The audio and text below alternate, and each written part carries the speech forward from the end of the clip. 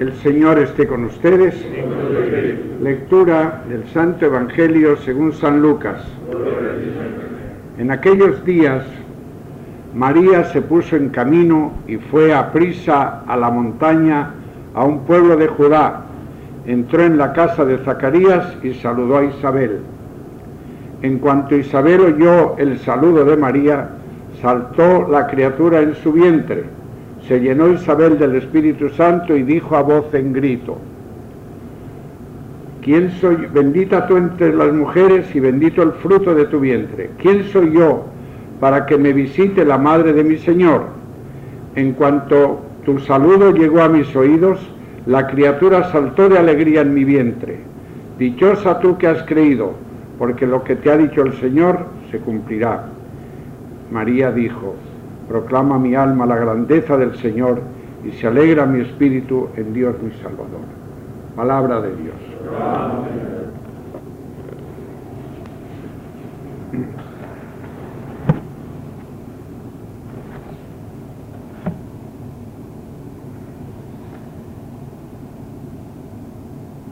La Iglesia universal hoy, y esto se lo digo principalmente para los jóvenes que a lo mejor no han tenido oportunidad de oírlo otras veces, está celebrando una fiesta que ordenó celebrar un Papa Santo que se llama San Pío V, el año 1571.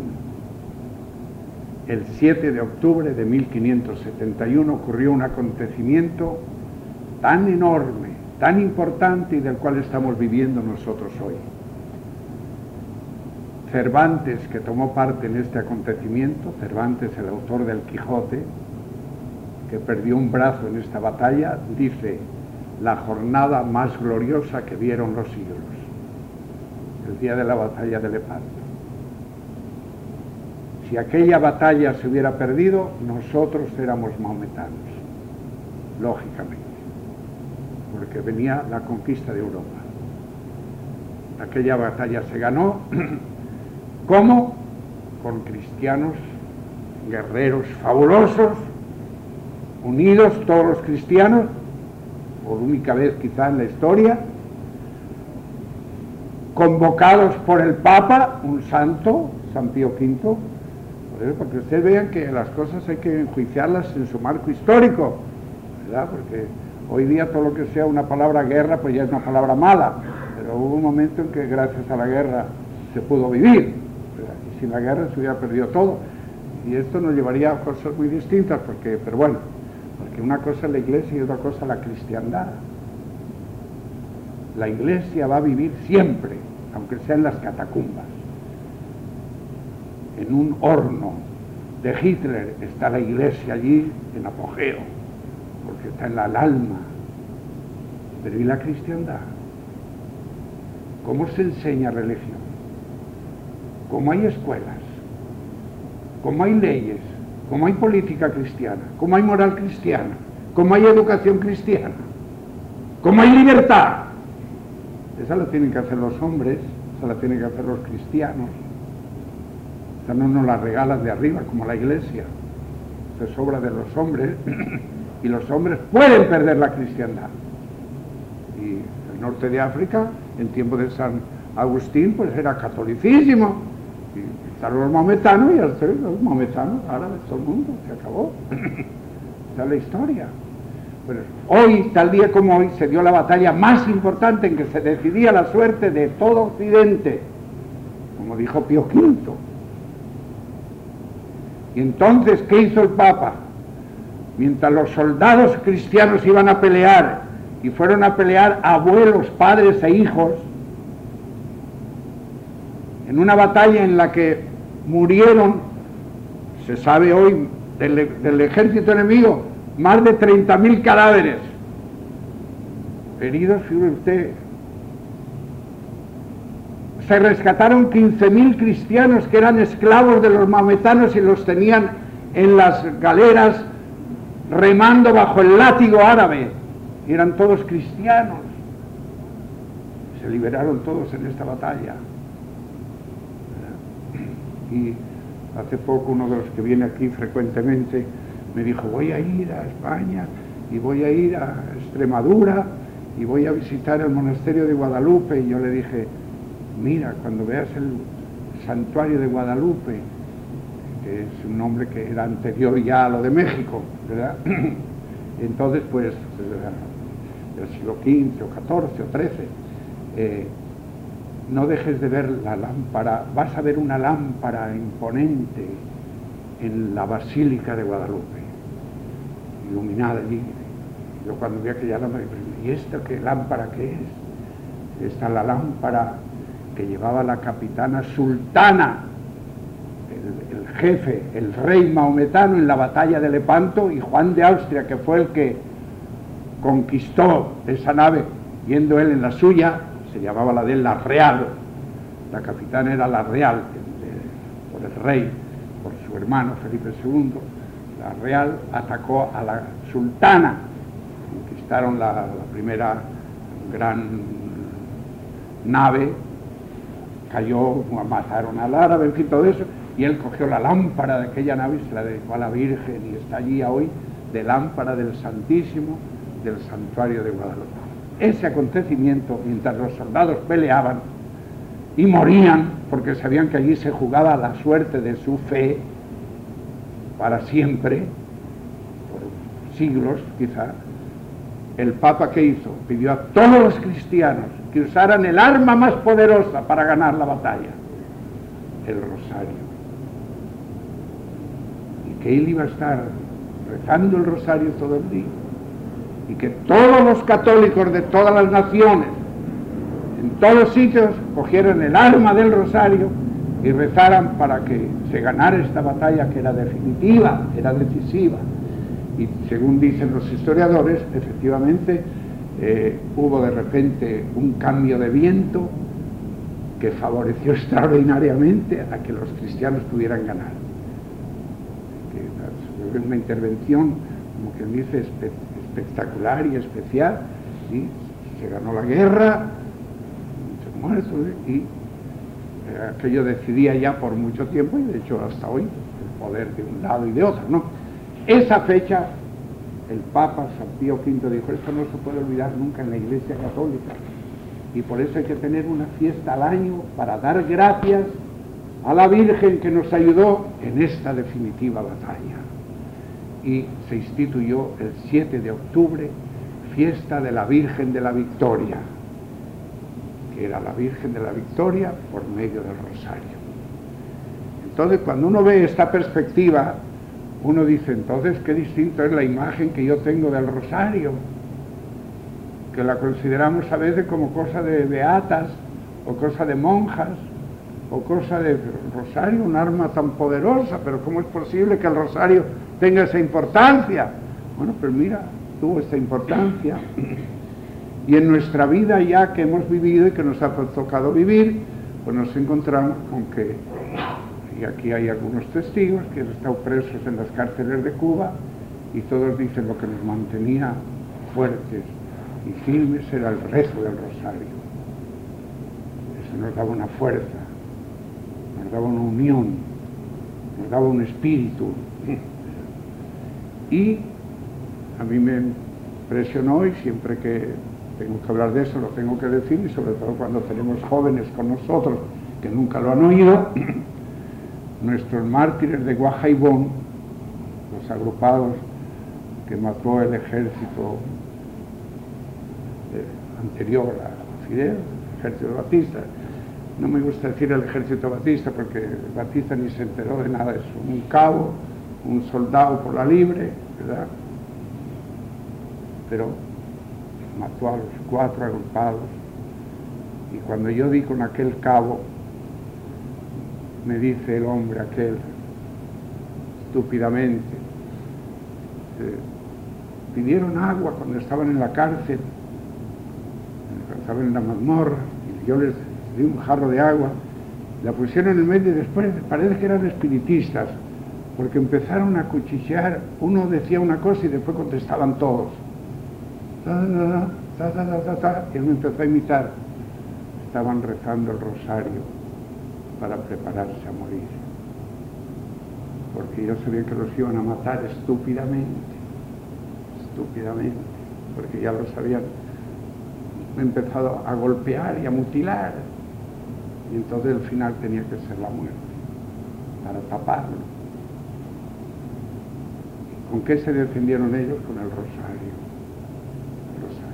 De modo que el rosario se ve que tiene una importancia enorme.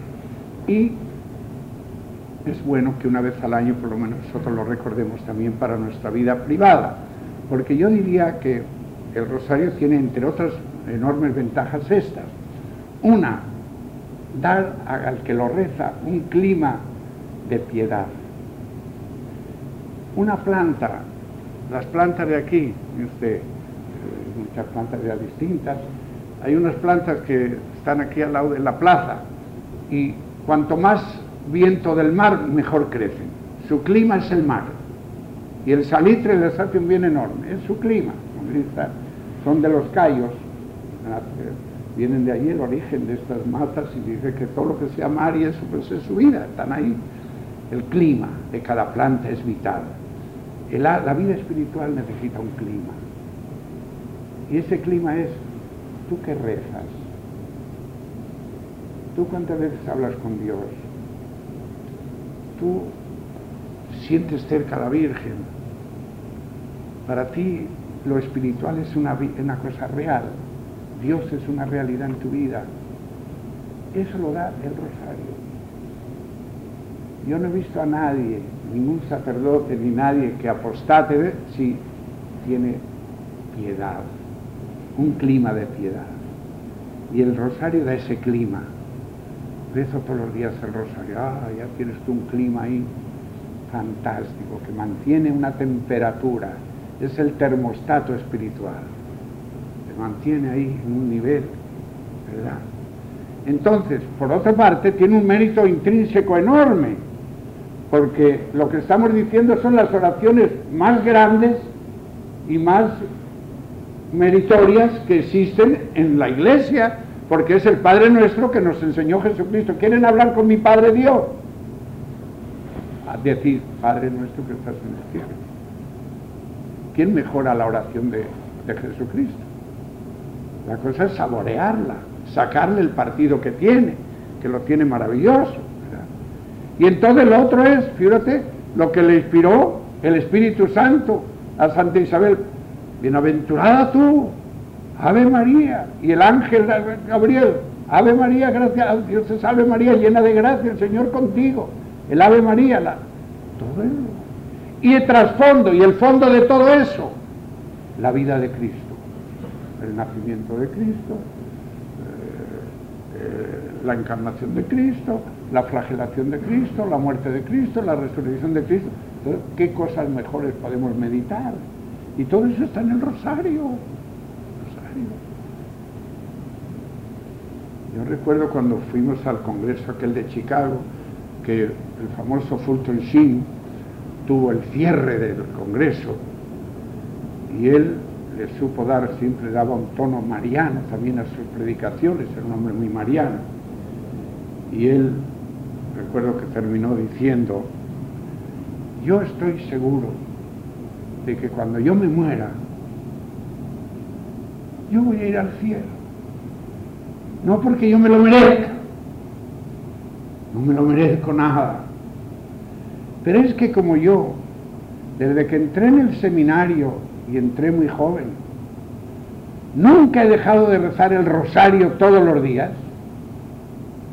Yo le digo todos los días a la Virgen 50 veces: ruega por mí ahora y en la hora de mi muerte. Y entonces yo estoy seguro que ella lo hace, claro, es la Virgen, es mi madre. Pero además que cuando yo me muera y me presente delante de Jesucristo, Jesucristo me va a preguntar a mí: bueno, ¿y tú cómo te llamas? Yo soy Fulton Sheen. Ah, eres Fulton Sheen. Pasa rápido, que mi madre me tiene mareado contigo. Porque todos los días me dice varias veces: pide por Fulton Sheen, acuérdate de Fulton Sheen. Porque como yo se lo pido a ella, yo estoy seguro que se lo dice a él. Y estoy seguro. Y hay otra anécdota que a mí me gusta mucho contar, y a los jóvenes quiero que la oigan, porque esa me la dijeron a mí cuando yo era muy joven, para que yo la repitiera siempre. Cuando yo llegué a Belén, al colegio de Belén, todavía sin ser sacerdote, para enseñar, pues el padre Gutiérrez Lanza, el famosísimo padre Gutiérrez Lanza, director del Observatorio de Belén, sabio famoso, hijo honorario de no sé cuántas ciudades de Cuba por haber anunciado que venía el ciclón, que haber protegido a las ciudades, era un hombre extraordinario, y ya un hombre venerable, muy mayor, me dice: ven acá, jovencito, que quiero decirte una cosa para que nunca se olvide esto, y se vaya pasando de generación en generación. ¿Y cuál es, padre? Dice: mira, es que eso me lo contó él a mí, y para que yo lo contara siempre. El doctor Carlos Finlay, el famoso cubano descubridor de la fiebre amarilla, de fama internacional, era médico de los jesuitas en Belén. Y entonces Carlos Finlay le contó al padre Gutiérrez Lanza, y él me lo contaba a mí. Dice: ¿sabe usted cómo se me ocurrió a mí la idea de que era el mosquito el transmisor de la fiebre amarilla? Pues de esta manera: yo rezo todos los días el rosario, le dijo Carlos Finlay, un católico tremendo. Y una noche llegué a casa tan cansado que dije: bueno, hoy la Virgen me perdonará si no rezo el rosario. Y me tiré en la cama, pero no podía dormir porque no rezaba el rosario. Y dije: bueno, pues si no voy a dormir, entonces se sentó en la cama y a rezar el rosario. Y cuando estaba rezando el rosario, vino un mosquito zumbando y se le puso en la frente. Y Carlos Finlay dijo: ¿y no será el mosquito el transmisor de la fiebre amarilla? Y ese día empezó a investigarlo, y de ahí salió que era el mosquito. Dice: yo quiero que quede para memoria de siempre que este fue un regalo que me hizo a mí la Virgen, y que se lo hizo a toda Cuba y al mundo, porque era una enfermedad tremenda. De modo que son cosas que nos tienen que animar un poquito. Siempre la agrupación fue eso típico. Por los patios de allá de San Miguel y Mazón se veían siempre 2 o 3 agrupados rezando el rosario con toda naturalidad. Por aquí también los hay, y eso precisamente cuando vino un poco una crisis, una corriente un poquito anti piedad mariana, gracias a Dios, Dios nos envió un papa marianísimo, que es Juan Pablo II, que contrarrestó completamente esa crisis, y que cuando le iba a ver cualquier sacerdote, y mucho más todos los obispos, siempre se despedía y le regalaba un rosario, y le decía: para que cuando lo rece se acuerde de pedir por mí. Muchos yo creo que no lo rezaban, a lo mejor no, pero bueno. Y alguna vez regalado. Bueno, pues hoy la agrupación nos regala a todos espiritualmente el rosario para que digamos: rézalo, chico. Se puede hacer en la máquina, mientras uno va, mientras uno viene, no importa. Y si alguna noche te duermes rezándolo, encantado, el ángel de la guarda lo termina. Tú, que la Virgen vea, porque hay que hacer algo, y además ella nos lo ha pedido en Lourdes y en Fátima. Si se nos apareciera a nosotros la Virgen, nos pidiera algo, ¿quién le dice que no a la Virgen? Pues se nos ha aparecido, porque se ha aparecido para toda la Iglesia, y ha dicho a los niños de Fátima: recen el rosario como arma poderosa contra el comunismo. Y hay que decir arma poderosa contra el materialismo, contra el hedonismo, contra la corrupción, contra todo lo malo, porque la Virgen trae todo lo bueno. Y nadie puede decir que no tiene inteligencia, tiempo, teología, conocimiento para rezar el rosario, porque está al alcance de todos, una cosa bien sencilla. Pues que cada año nos confirmemos más de que, además de que realmente el perfil, los San Pío V ordenó esta misa de hoy para dar gracias por algo que sucedió, pero de lo cual nos estamos beneficiando nosotros ahora. Eso no pasa. La historia es vida. Y entonces él dijo, para siempre que haya esta fiesta. Y qué maravillosa es nuestra iglesia, que tiene la tradición y conserva las tradiciones, sigue la tradición. Siempre decimos a los jóvenes, no se olviden de lo que sus padres hicieron por ustedes.